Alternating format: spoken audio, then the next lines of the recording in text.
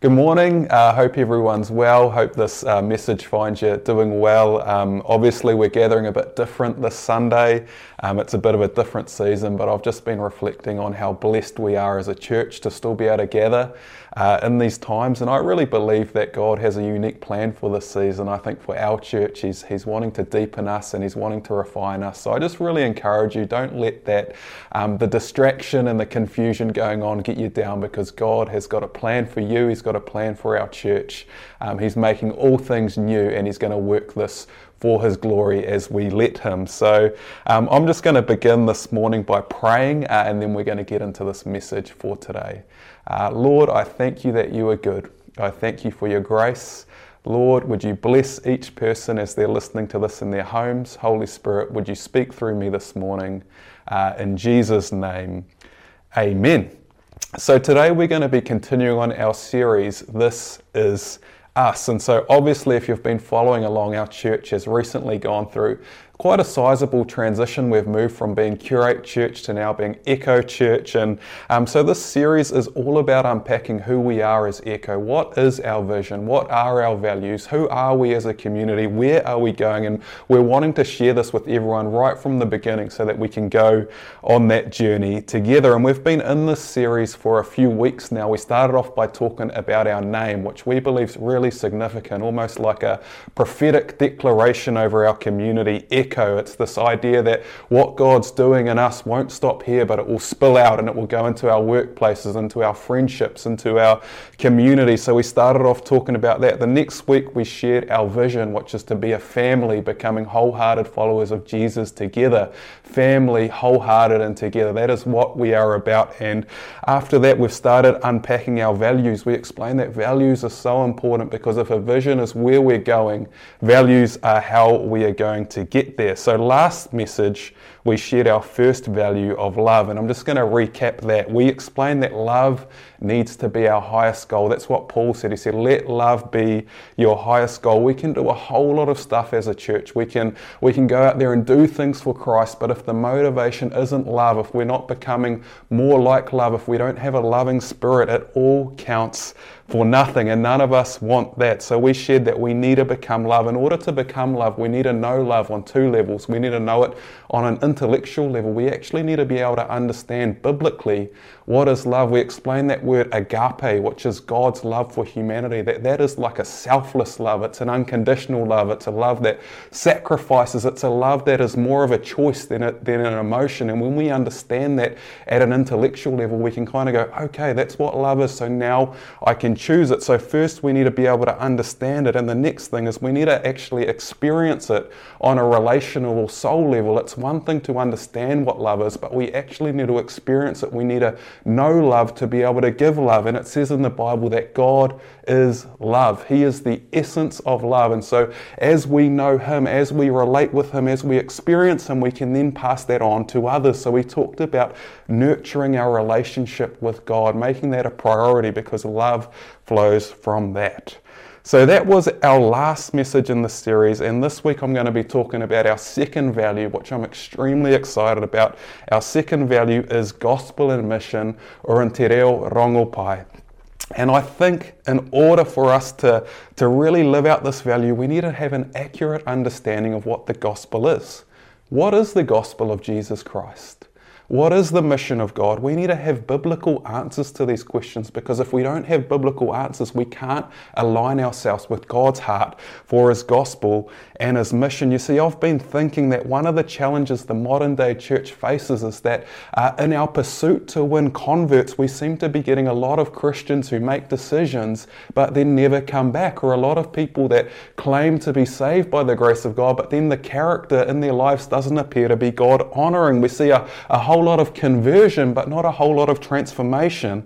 And I've been wondering if part of this stems from the idea that we have a false understanding of what the gospel really is. So what is the gospel? Think about it. If someone asked you, what is the gospel of Jesus Christ? How would you answer that? Would you be able to answer that? I think every Christian should be able to give a good answer for what the gospel of Jesus Christ is. I think a lot of us might answer something along these lines, that God loved humanity humanity, that he created humanity and he had a plan for them, but humanity turned. They wanted to live a life autonomous from God, and with that, sin entered the world and it created this chasm and this gap, and so humanity's relationship with God was broken. So God sent Jesus to pay for sin and die so that we could put our faith in him, and when we put our faith in him, we can have hope in the future and be forgiven. And if that's your understanding of the gospel, that was my initial understanding of the gospel, but I want to tell you that is part of the gospel, but it's not the full thing. It's not the full gospel. That is a portion of the gospel, and it's important that we understand the fullness of the gospel, because you see, what I just said, that is essentially the plan of salvation. That we can be saved by the grace of Jesus Christ, and that is a significant part of the gospel. And you need to know that if you can be saved and restored to God by putting your faith in Jesus, but the gospel doesn't stop there. The gospel actually wants to transform us here and now. It wants to form us into the image of God. Jesus gives us his Spirit, and he wants to use us as his messengers on earth to bring transformation, to extend God's kingdom here on earth. The gospel is all about transforming us and the world around us now, extending the kingdom of God. And you see, when we reduce the gospel to only include the plan of salvation, we start to foster a salvation culture instead of a gospel culture. You know, a salvation culture, it looks to win converts, it looks to get decisions, but a gospel culture looks to see people transformed, it looks to see people healed, it looks to see people redeemed, it looks to see people released and using their gifts to bless the world around, to bring heaven to earth. The gospel is all about redeeming the world now, and doing that in partnership with God, because you see, God's plan from the beginning, it was for humanity to rule and reign with him, to extend his kingdom that he started in Eden over to the rest of the world. This is what it says in Genesis 1:26-28. This is God speaking to Adam and Eve. Adam, which means humanity, Eve, which means life, the first humans. And this is what he said to them. This was his commission. Let us make human beings in our image to be like us. That's God's talking. We're created to reflect the glory of God. They will reign over the fish in the sea, the birds in the sky, the livestock, all the wild animals on the earth, and the small animals that scurry along the ground. So God created human beings in his own image. In the image of God, he created them.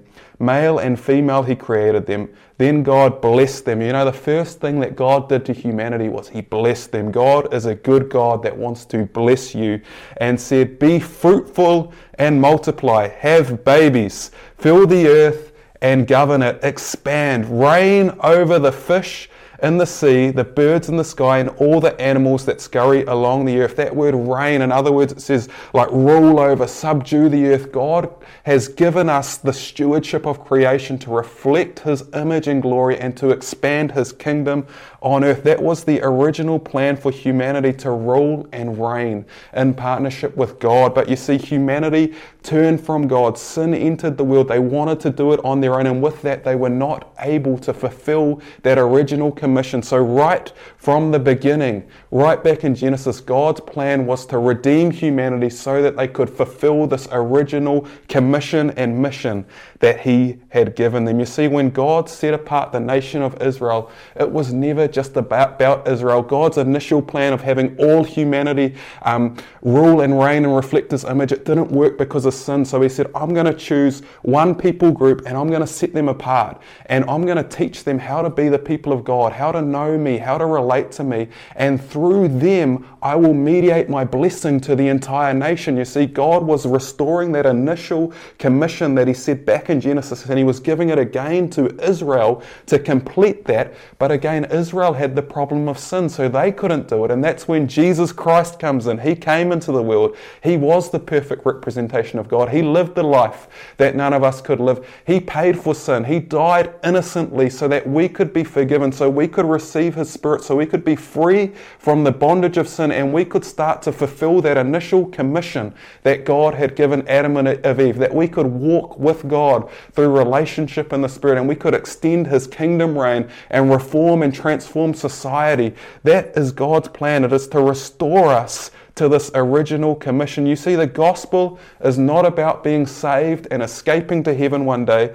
The gospel is about being transformed now in this life and being co-missioners and co-partners with God, transforming the world around. I love this quote from Scott McKnight. It says, "I would contend there is no such thing as gospeling that does not include the summons to respond in faith, repentance and baptism." So to respond in faith, putting our faith and trust in Christ, repentance, actually turning from our old life. There is no salvation if we do not turn and give our lives to God, and baptism.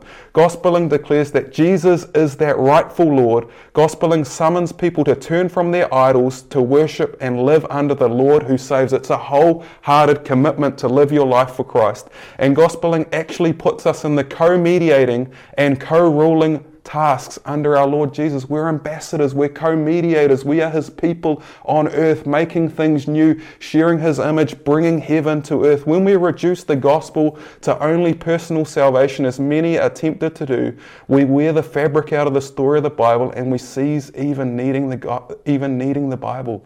You know, when we reduce the gospel to just about a personal salvation, we neglect the story that God began long ago. You know, the Bible is one meta story. It is the story of how God created the world and He had a plan for humanity, and now He's redeeming it. He's redeeming it from beginning to end, and through Christ we get to play our part, and one day that story will be complete when Christ comes back. You know, I love this verse in Jeremiah 29 because I believe it can help shape our imagination about what it means to have a gospeling culture and what it means to value God's mission. And the context of this is the prophet Jeremiah, the Lord speaking through him to the people of Israel who were in a foreign land, who had been exiled from their land, and they were in the land of Babylon. This is what it says. "This is what the Lord of heaven's armies, the God of Israel, says to all the captives He has exiled to Babylon from Jerusalem." And the parallel here, it's kind of like they were God's people in a foreign pagan land, and that's kind of like a parallel as Christians.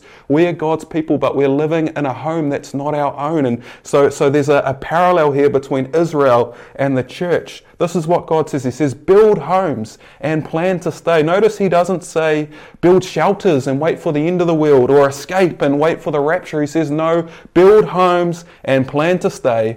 Plant gardens and eat the food they produce. Marry and have children. Then find spouses for them so that you may have many children. Multiply, do not dwindle away. Do not hide under a rock and dwindle away, but multiply spiritually and physically. Extend, it says, and work for the peace and prosperity of the city where I sent you into exile. Work for the peace and prosperity of the city where I sent you into exile. That is what we should be doing in our town, in our community, in our nation, in our world, working for the peace and prosperity of the city. Pray to the Lord for it, intercede for it, for its welfare will determine your welfare. You know, instead of complaining about all of the stuff going on, we need to start praying and interceding for the welfare of our city, because it determines our welfare. The gospel calls us to be actively change agents in the world. So that takes us to the question, how do we play our part in God's story? Like, how do we actually engage in it? How do we live out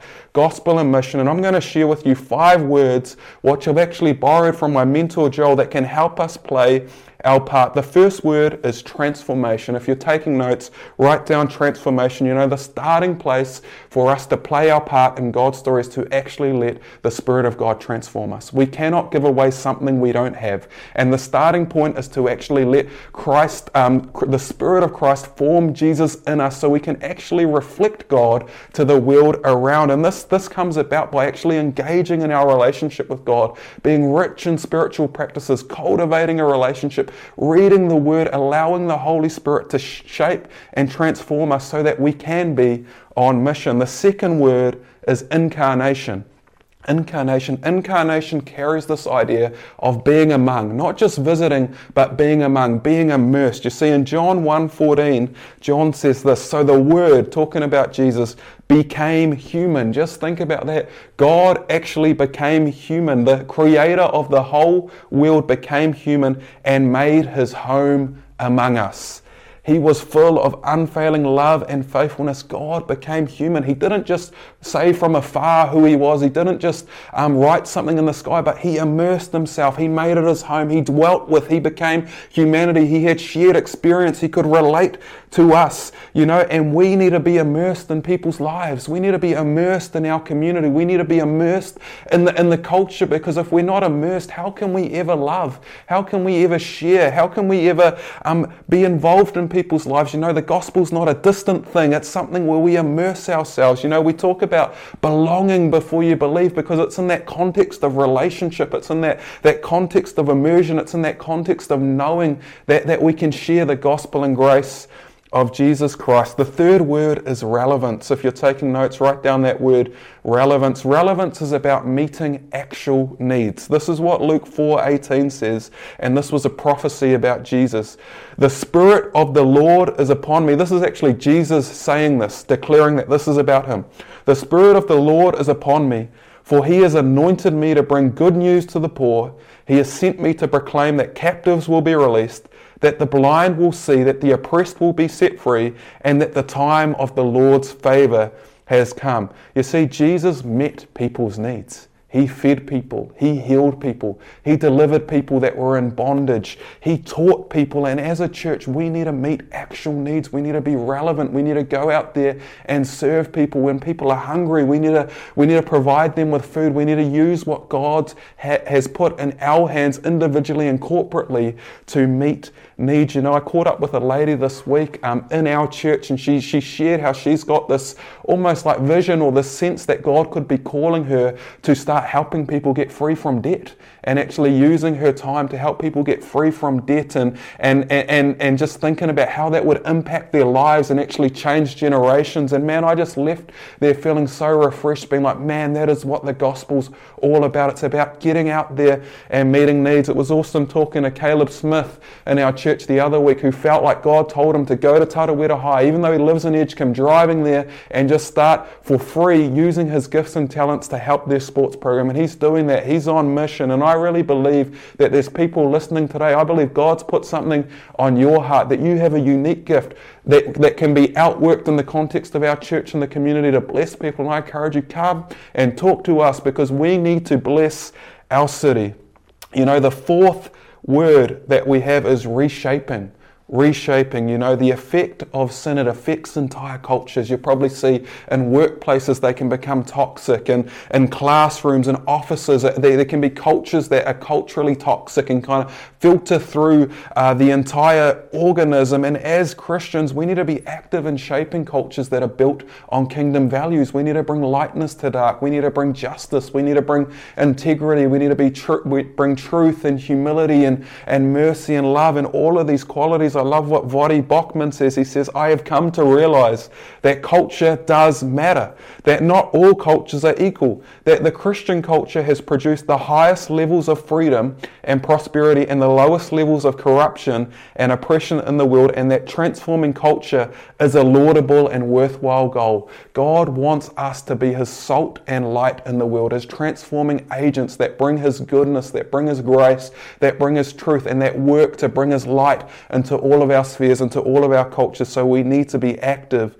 in reshaping. And the final word I have for you this morning is to be witnesses. Jesus said when the Holy Spirit would come upon his church, it was to be witnesses. It was to be witnesses of him. It was to witness of his grace. It was to witness of his glory. It was to witness that he is who he says he is. It was to witness that he is the Lord. And we are called to be witnesses. The Bible says we are his ambassadors, and we witness to the world two ways. We witness through our lives, and we witness through our words. We should be living lives that are set apart, lives that reflect God's character, lives that reflect God's nature. Yes, we are saved by grace. We're on a journey. We're not perfect, but we should be looking markedly different to what we did before we know Jesus. But it's not enough to just live that way. We actually need to share our faith. We need to share the gospel of Jesus Christ to our friends and to our workmates. We need to give people that opportunity to respond. That is the starting place of this gospel message and this gospel journey. This is what Paul says in Romans 1. He says, "For I am not ashamed of the good news about Christ. I am not ashamed. I want to tell you that is the best news you could ever give someone. We talked about love last week. The most loving thing you could ever do is care enough to tell someone about the good news about Christ. I am not ashamed of this good news about Christ. And I even believe prophetically boldness is going to come on our church, because we shall not be ashamed of the gospel of Jesus Christ. It is the power of God at work, saving everyone who believes.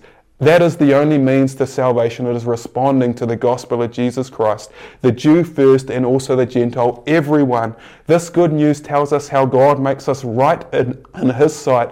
This is accomplished from start to finish by faith. It is through faith in Jesus Christ, not of our works. As the scripture says, it is through faith that a righteous person has life. So I've been pretty fired up this morning, obviously. I'm going to close this morning by just reading the words that go along with our value of gospel and mission. This is what we have for gospel and mission, Rongopai. We believe that God is making all things new through the power of His kingdom. He is redeeming the world. The world will be coming back to Him, and He's doing it now through His church. It will be complete when Christ comes back, but until it comes back, we are going to keep redeeming the world. We are called and committed to live a life of mission here and now. Our church is not about living under rocks and getting to heaven one day. We are active in the mission of God. Playing our part in God's redemptive story, playing our part. You have a part, I have a part, we have a part. We are going to play our part. We offer up our whole lives. We don't just give a portion of our life. We offer up our whole lives to Christ. And maybe that's a word for you. Maybe you have been a little half-hearted. Maybe you've been a little apathetic. The gospel calls you to offer up your whole life to Christ. And vocations, even our work, everything has Him at the center as a crucial part of the outworking of His mission. We want everyone to have a chance to hear the good news of Jesus and His kingdom in a way they can understand, from someone they can trust, and with a power that's transformational. We share the message of Jesus, and that is best not coming from a pastor or a super Christian. It's best coming from you. You know, we all are called to share that message. So finally, just as I finish this morning, I want to leave us all with a few questions to reflect on. And I encourage you, maybe even write these down, ponder them, talk about them with your small groups, talk about them with your family. Actually open your heart and be like, Lord, would you honestly give me a reflection of where I'm at with these questions, and would you empower me to walk in them? So my first question is this: am I using the best of my time, treasures, and talents to play my part in the mission of God in this world?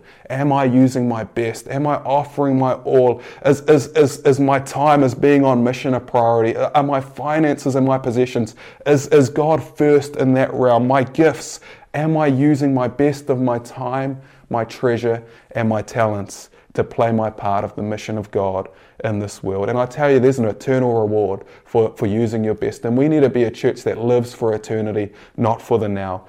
The second question is this: is there something that God has put on my heart to help extend His kingdom in our community that I could take a next step in?